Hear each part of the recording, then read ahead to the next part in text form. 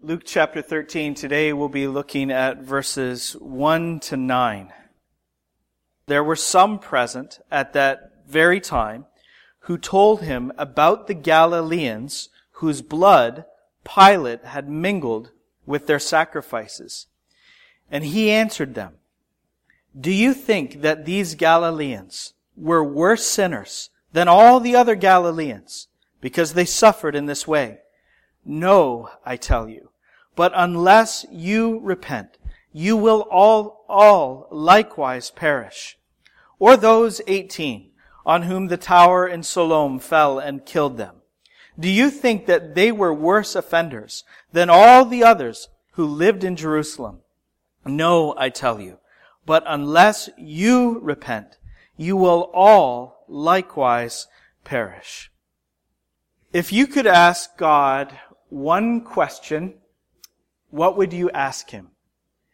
Many people would come up with the question, why do bad things happen to good people? If the God of the Bible is the one true God, then for many people, this is the mystery of life and the perennial question. Why do bad things happen to good people? The answer is, they don't. They don't. Now, listen, I'm going to be speaking in a biblical theological way. I would say about someone, I'll give you an example. There's a horrific example very recently that I just saw in the news of a mother being charged with first-degree murder of her 4 very young children. And I would say about those children, the innocent have suffered. I would say about them that the innocent suffered and great injustice was done. And I would feel free to also say about someone who is an unbeliever, and I know many like this, I would say he is a good man. But in those cases, I'm speaking in a human way, understand, in a human way. And I'm comparing them with others when I say he's a good man or that is an innocent child. We're doing that in comparison to other people. But in relationship to God, in comparison to God, in the state of the human heart compared to the holiness of God, there are no good people. And so when I say, in response to the question, why do bad things happen to good people? And I say they don't, I'm not saying bad things don't happen. They happen all the time. What I am saying is that there are no good people. So bad things happen. And they happen to all people. And they only happen to bad people. As the Bible says, and as you believe, none is righteous. No, not one. All have turned aside. None does good, not even one. All have sinned and fall short of the glory of God. And so the mystery is not, why do bad things happen to good people? The question that we should be asking is, why do good things happen to bad people? Because that's really the norm of life. Good things happening to bad people every day. Why are we caught by surprise when bad things happen? Why do we get down when bad things happen? Because it's not the norm of our lives. We don't expect bad things and crisis every single day.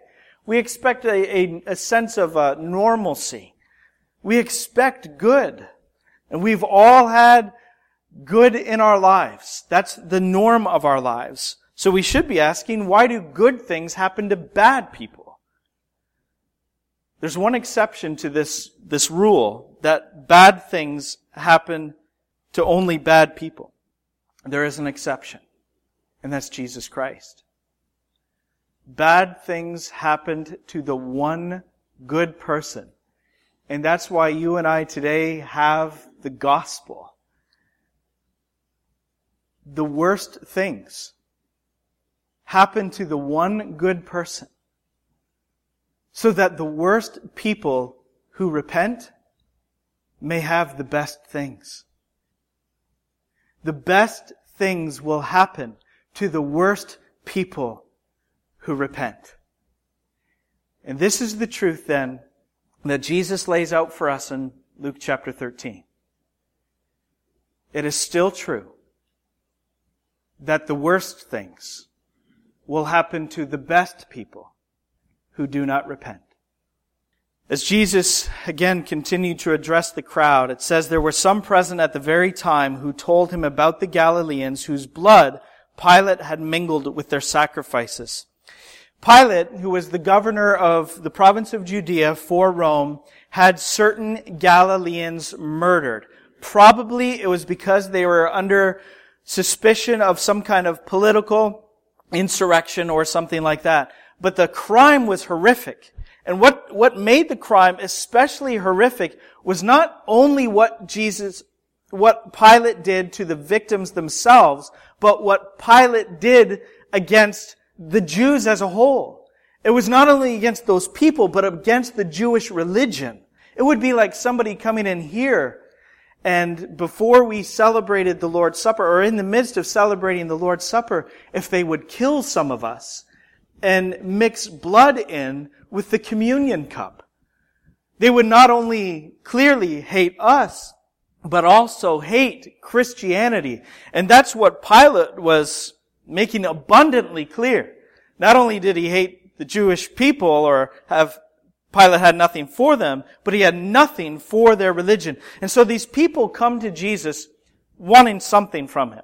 They want some kind of response to this very scandalous, horrendous crime.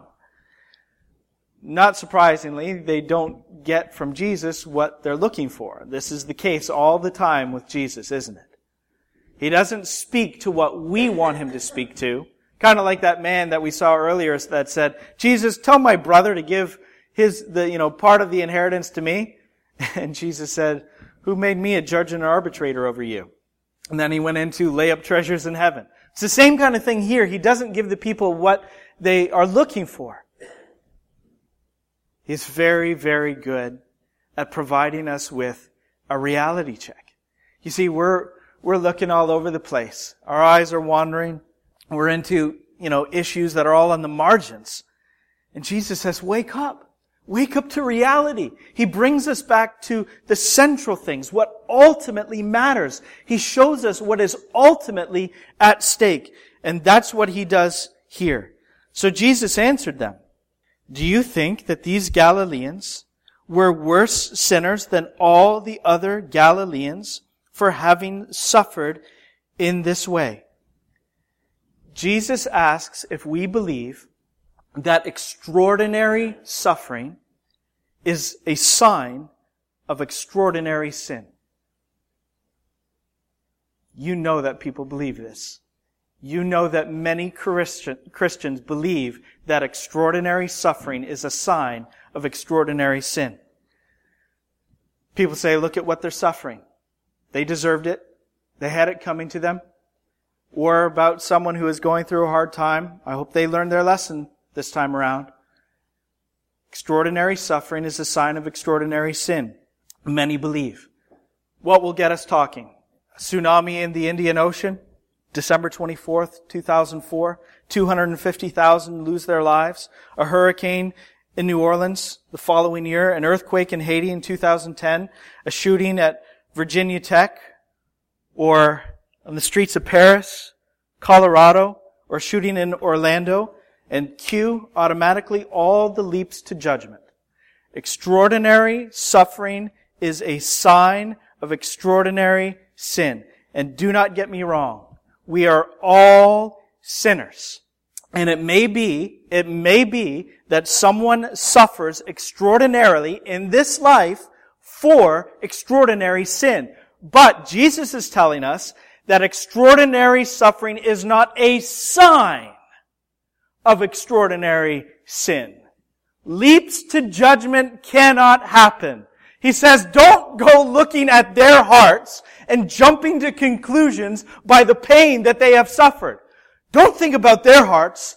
Think about your heart. Your heart. The astounding thing is that you are still alive. You're here. You're healthy enough to be in this room. The words of Jesus are still ringing in our ears. And we have an opportunity today to repent. Now, we might say, well, that's an isolated example. That's why Jesus gives two. He wants to be abundantly clear. He is forceful and he is adamant, so he brings up another case. He says, or those 18 on whom the tower in Siloam fell and killed them.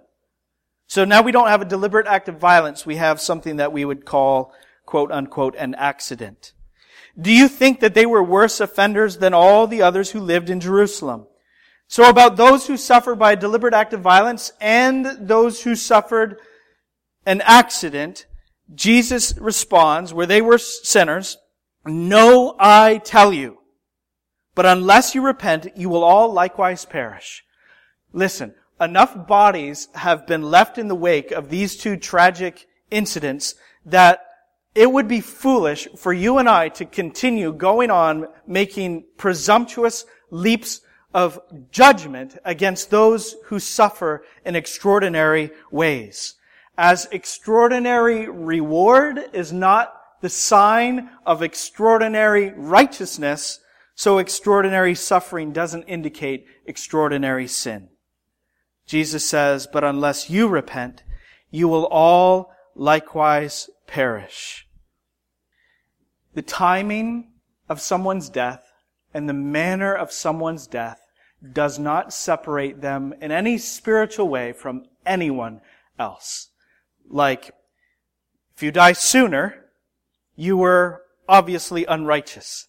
And if you happen to die later, then it's a sign that you were more righteous. Death does not separate us. Death levels us. Death is the great equalizer.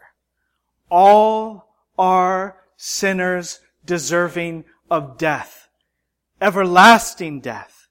And on the other side of death, we will suffer eternal loss unless in this life we repent. Only repentance will save you and save me from the death that is forever. Only repentance. This is the gateway to salvation. Understand, it's not merely an escape. It's an escape, but not merely an escape. It's not just a ticket out. It is the gateway to God. Repentance brings us to God. Jesus says in John chapter 5 that if you repent and you receive Him, you will not come under judgment, He says, but pass from death to life. Now, this is important. If you're a note taker, get ready. Get that pen ready. I've got a lot for you. If you're not a note taker, you might want to consider it today. I've got a lot for you. And that should not discourage you. Listen. God says to us, unless you repent, you will perish. That's what He says. So, if God would say to us, then, okay, so what is repentance? And we would say, give me a minute. Let me think. I mean, not good, right? If repentance is the way to be saved, we should know as thoroughly and as best as we can what repentance is. So today, I want to take some time as we expound on this passage to talk about what repentance involves and where it needs to take place in our lives. What is repentance? Fundamentally, to repent means to change or to turn. Repent means to change. And God requires this change in our minds, in our hearts, and in our wills. That is, in the mind, in our thinking about sin, in our hearts, in what we feel about sin, and in our wills, what we choose in regard to sin. So first of all, God requires a change in our minds. He requires that we come into godly agreement with Him about our sin. That we agree with God and what He says about our sin. And God says that your sin and my sin is exceedingly sinful. If we think deep down that our sin is not that big of a deal, and the Bible just makes too much of it, and Jesus going to the cross for it, and the unrepentant going to hell for it, is God seriously overreacting? Then we do not agree with God about what our sin is. That it is exceedingly sinful. The repentant mind agrees with God in what He says about sin. Second, we must have now godly feeling toward our sin. Before, we loved our sin. We relished our sin. We reveled in it. Now God requires that we despise our sin. And I know we sin because we desire it. We sin because we want to, ultimately. But we must hate our sin. Our feeling toward sin must change. Now take a little time on this matter, because this is a really hard thing to detect. God requires a godly sorrow in our hearts over sin. That's part of what constitutes true repentance. Godly sorrow. But you know what? Everybody's sorry for sin. Everybody. Everybody regrets at some point the things that they did that were wrong. Hell is full of people who are sorrowful over their sin. Where can we discern the difference between true repentance in our hearts and false repentance? Between godly sorrow, this is coming from Corinthians, and worldly sorrow. You know, because godly sorrow leads to repentance, which is to life, and worldly sorrow, the Bible says, leads to death. So you better make sure that you have the right kind of regret in your heart over sin. That regret which is indicative of true repentance. So here's the thing. There are two consequences for sin. One's immediate and one's eventual. The first consequence is pleasure. Right? That's why we sin. We think that acting that way or doing that thing or thinking those thoughts is going to bring us pleasure, satisfaction. And that's why we sin every single day. But the eventual consequence is pain. And we know very well that the pain ends up always being greater than the pleasure. So here's the test for our hearts to see what kind of regret we have. What if the consequence of pain was removed altogether? What if it was like taken out of the picture?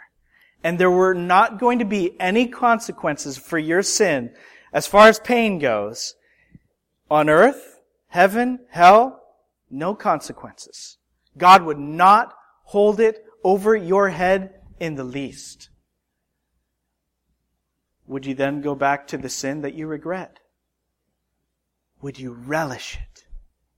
Or would you stand fast and refuse it? Because not only do you hate those painful consequences of sin, but you hate the sin itself. You don't just regret the consequences, or the pain, but you actually regret the pleasure too. You are sorry in your heart for having offended the holy God who has set His love on you. So if pain was out of the way, if it was taken out of the picture, and you wouldn't face those consequences, would you go back to that sin you regret? I think, even though it's still a difficult test to think your way through, I think it's a good and a necessary test to diagnose the repentant, sorrowful condition of our hearts, to see if it's that true repentance or whether it's false. Would you go back to the sin if there was no pain involved? So God requires a change in our minds, in our thinking about sin, in our feeling towards sin. And third, repentance involves the will. It involves what we purpose and what we choose. Rather than choosing the way of sin, we must now purpose that we're going to choose the way of godliness. And that's all I'm going to say about that one for now. But those three things. So repentance is change. It's a turn. And it involves your mind, your heart, and your will. You're thinking about sin, your feeling toward it, and your choices in its regard. But what must we repent of in order to be saved? And let me say before I go any further, you may think, how can anybody dead in sin produce that kind of change in their lives? You can't. But what is impossible with men is possible with God. Repentance is God's gift.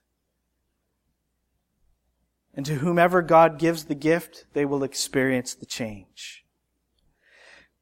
What must we repent of in order to be saved? There are two sins that every heart must turn from in order to be saved. You must turn from these sins, and I must too.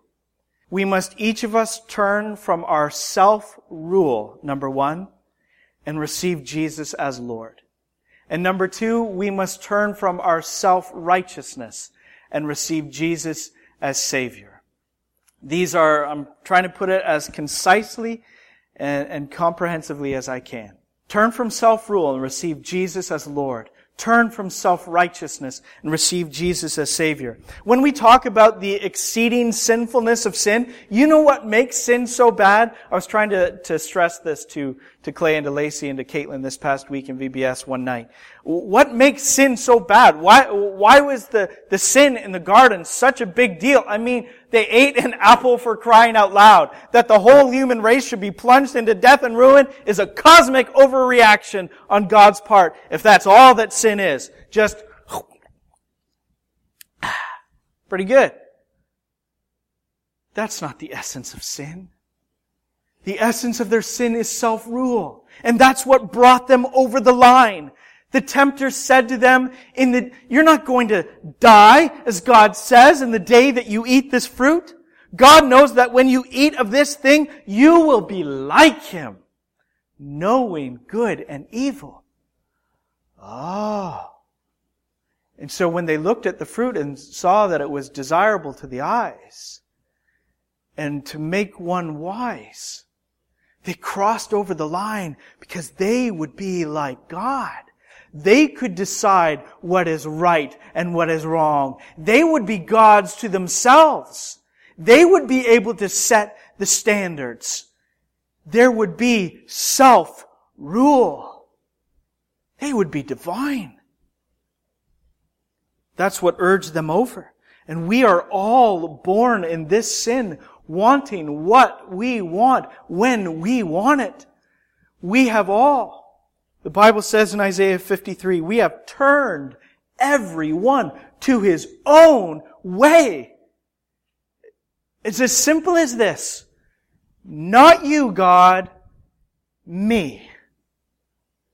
Not you, me. It's idolatry. It's self-rule. It's saying, I'm going my way and I'm doing my thing. And so we must all repent of that self-rule and say, I have acted as though I was in charge. I have gone my own way. I have sinned all my life long against your standard. And I'm turning from that life and I'm turning to Christ and I submit to Him as Lord. Have you repented of self-rule?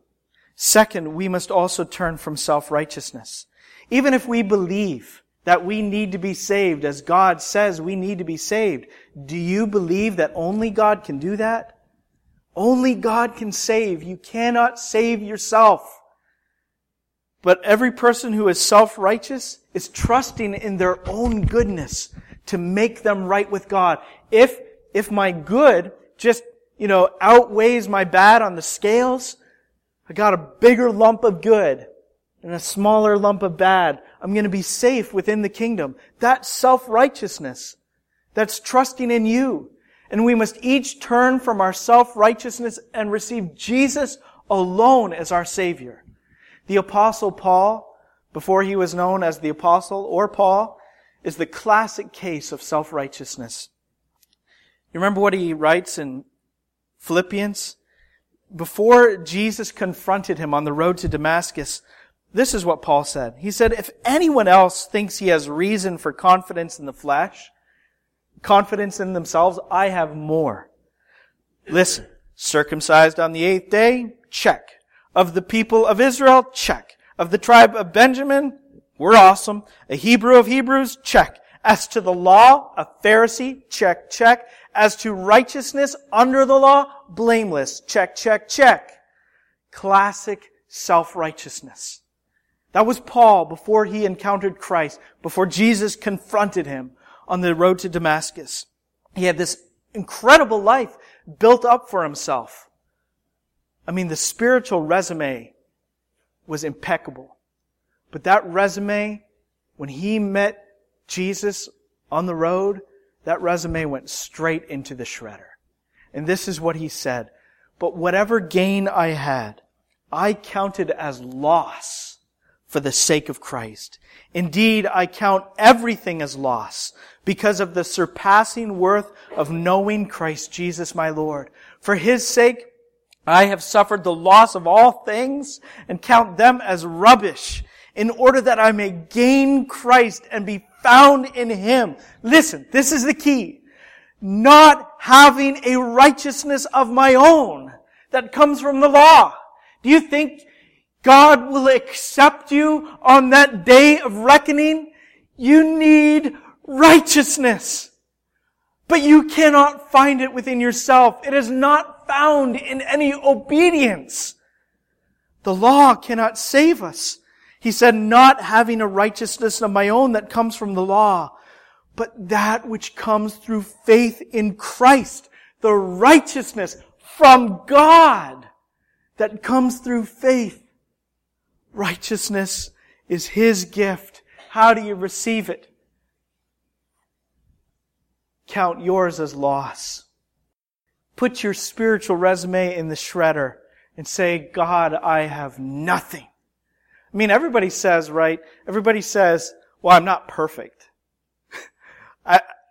I think I remember somebody, maybe it was George, telling me that somebody he had met said that they were perfect. But that person is clearly delusional. Everybody knows it. And obviously they are the exception to that rule of even just thinking that way. Everybody says, I'm not perfect. But do you freely confess that you are bankrupt of righteousness? If God would look in your heart apart from His grace and His intervention and His Spirit, there's no righteousness to be found. In fact, all the civil, social good of our lives, all our contributions to society, all of that, when you say, that's a good person, and you can really mean it, or you say, that person is innocent, or what have you, in comparison to God, His standard, His heart, our righteousness is as filthy rags. And so it's, you know what? You don't just have to repent of your sin and coming to God to be saved. You actually have to repent of your righteousness. So we say, my good Lord, the good I have is nothing.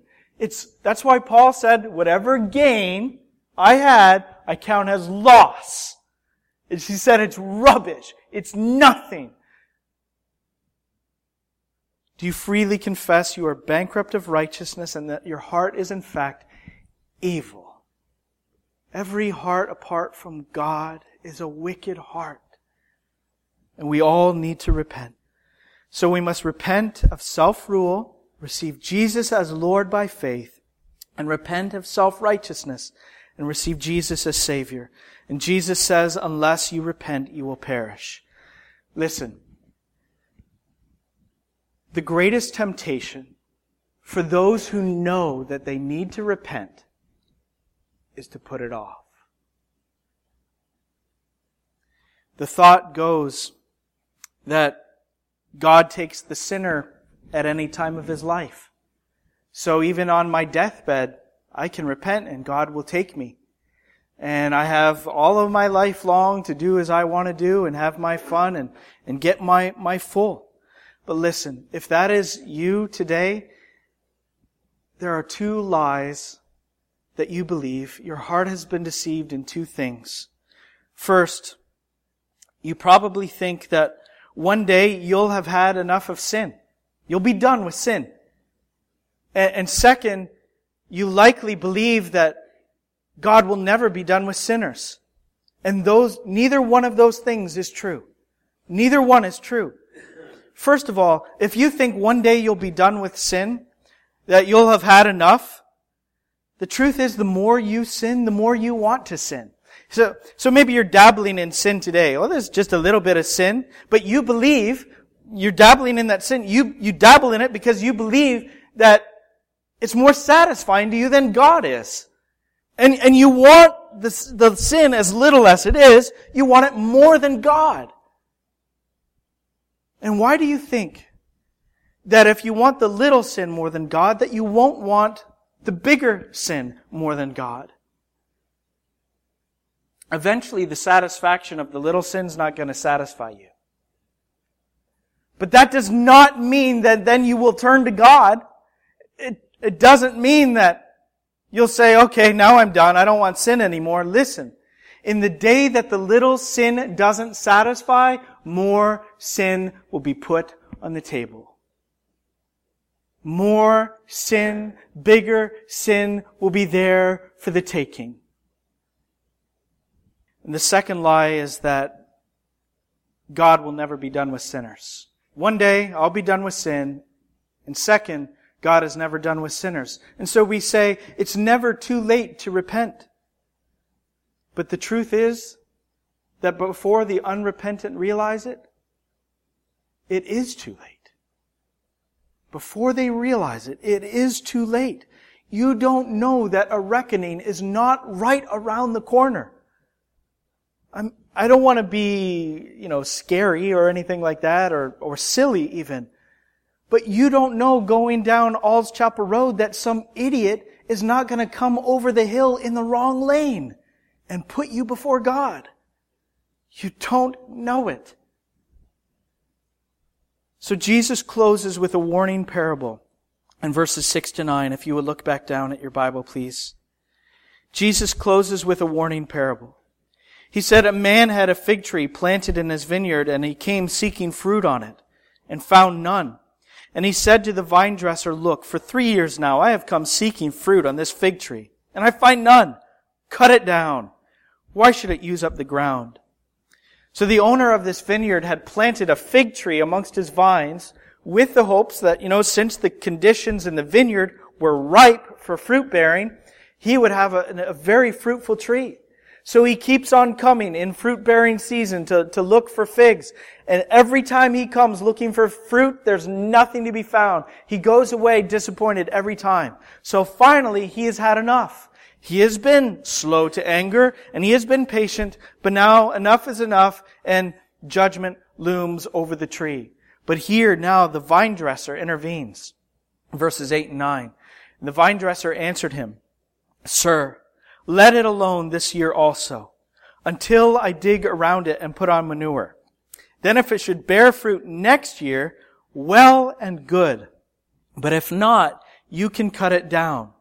Now this is not God, having conflict within himself or anything like that. Time for judgment. Oh wait, like he's listening to opposite figures putting something in his ears or something, like Jesus would be saying, Father, wait, hold off judgment for now. There's no discord within the will of God, no discord within the Trinity. This is simply the patience of God. This is the long suffering of God. God is slow to anger. We're all here because God is slow to anger. We're alive. We're healthy enough to be here. And we have the words of Jesus ringing in our ears because God is patient, because God is slow to anger. And notice, at the end of verse 9, the story, Jesus doesn't wrap it up. It's open-ended. We don't know what happened with the tree. Did it start to bear fruit? Or did the owner end up having it cut down? And this open-ended closing parallels the lives of all living. God is slow to anger, and God is patient. But God is looking for the fruits of repentance, and judgment looms. Will we repent? Time is running out. Time is running out. And that is why it is a dreadful error for any person to put off repentance one more day. Now I have 3 applications in closing, and I'll do these quickly. 3 applications for you, Christian. First, when you first repented, it was not one and done. Right? You understand that? That we as Christians have entered into a life of repentance.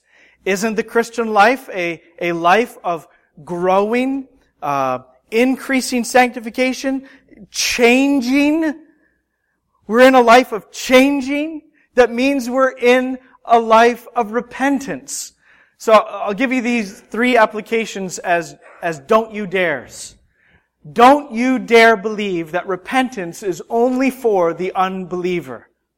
We are all turning to God. Second, God is looking for the fruits of repentance. This is crucial. Repentance and good works are not the same things. So don't you dare go looking for the fruits of repentance or asking for the fruits of repentance in an unbeliever's life. Don't you dare require the fruits of repentance in order for someone to be saved. Because the fruits of repentance are good works. Those fruits are the result of being saved. They are not required to be saved. Please understand that. Don't require good works for any to be saved. Because if you do, if you make that requirement or you fail to make this distinction between repentance and the fruits of it in your mind, you're confusing the root with the fruit. You're confusing cause with effect. You're putting the cart before the horse. That's what you're doing when you confuse the fruits of repentance with repentance itself. And then third, when you share the good news of Jesus with sinners, when you evangelize, don't you dare leave out repentance. Don't you dare leave it out of the message, out of the call to Jesus Christ. Listen, as Jesus makes so clear in this, people are perishing.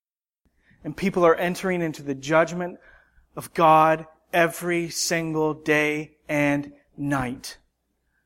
By the thousands upon thousands upon thousands. We need to spread the good news of Jesus. We need to tell them that Jesus saves. But we must also tell them that they need to repent.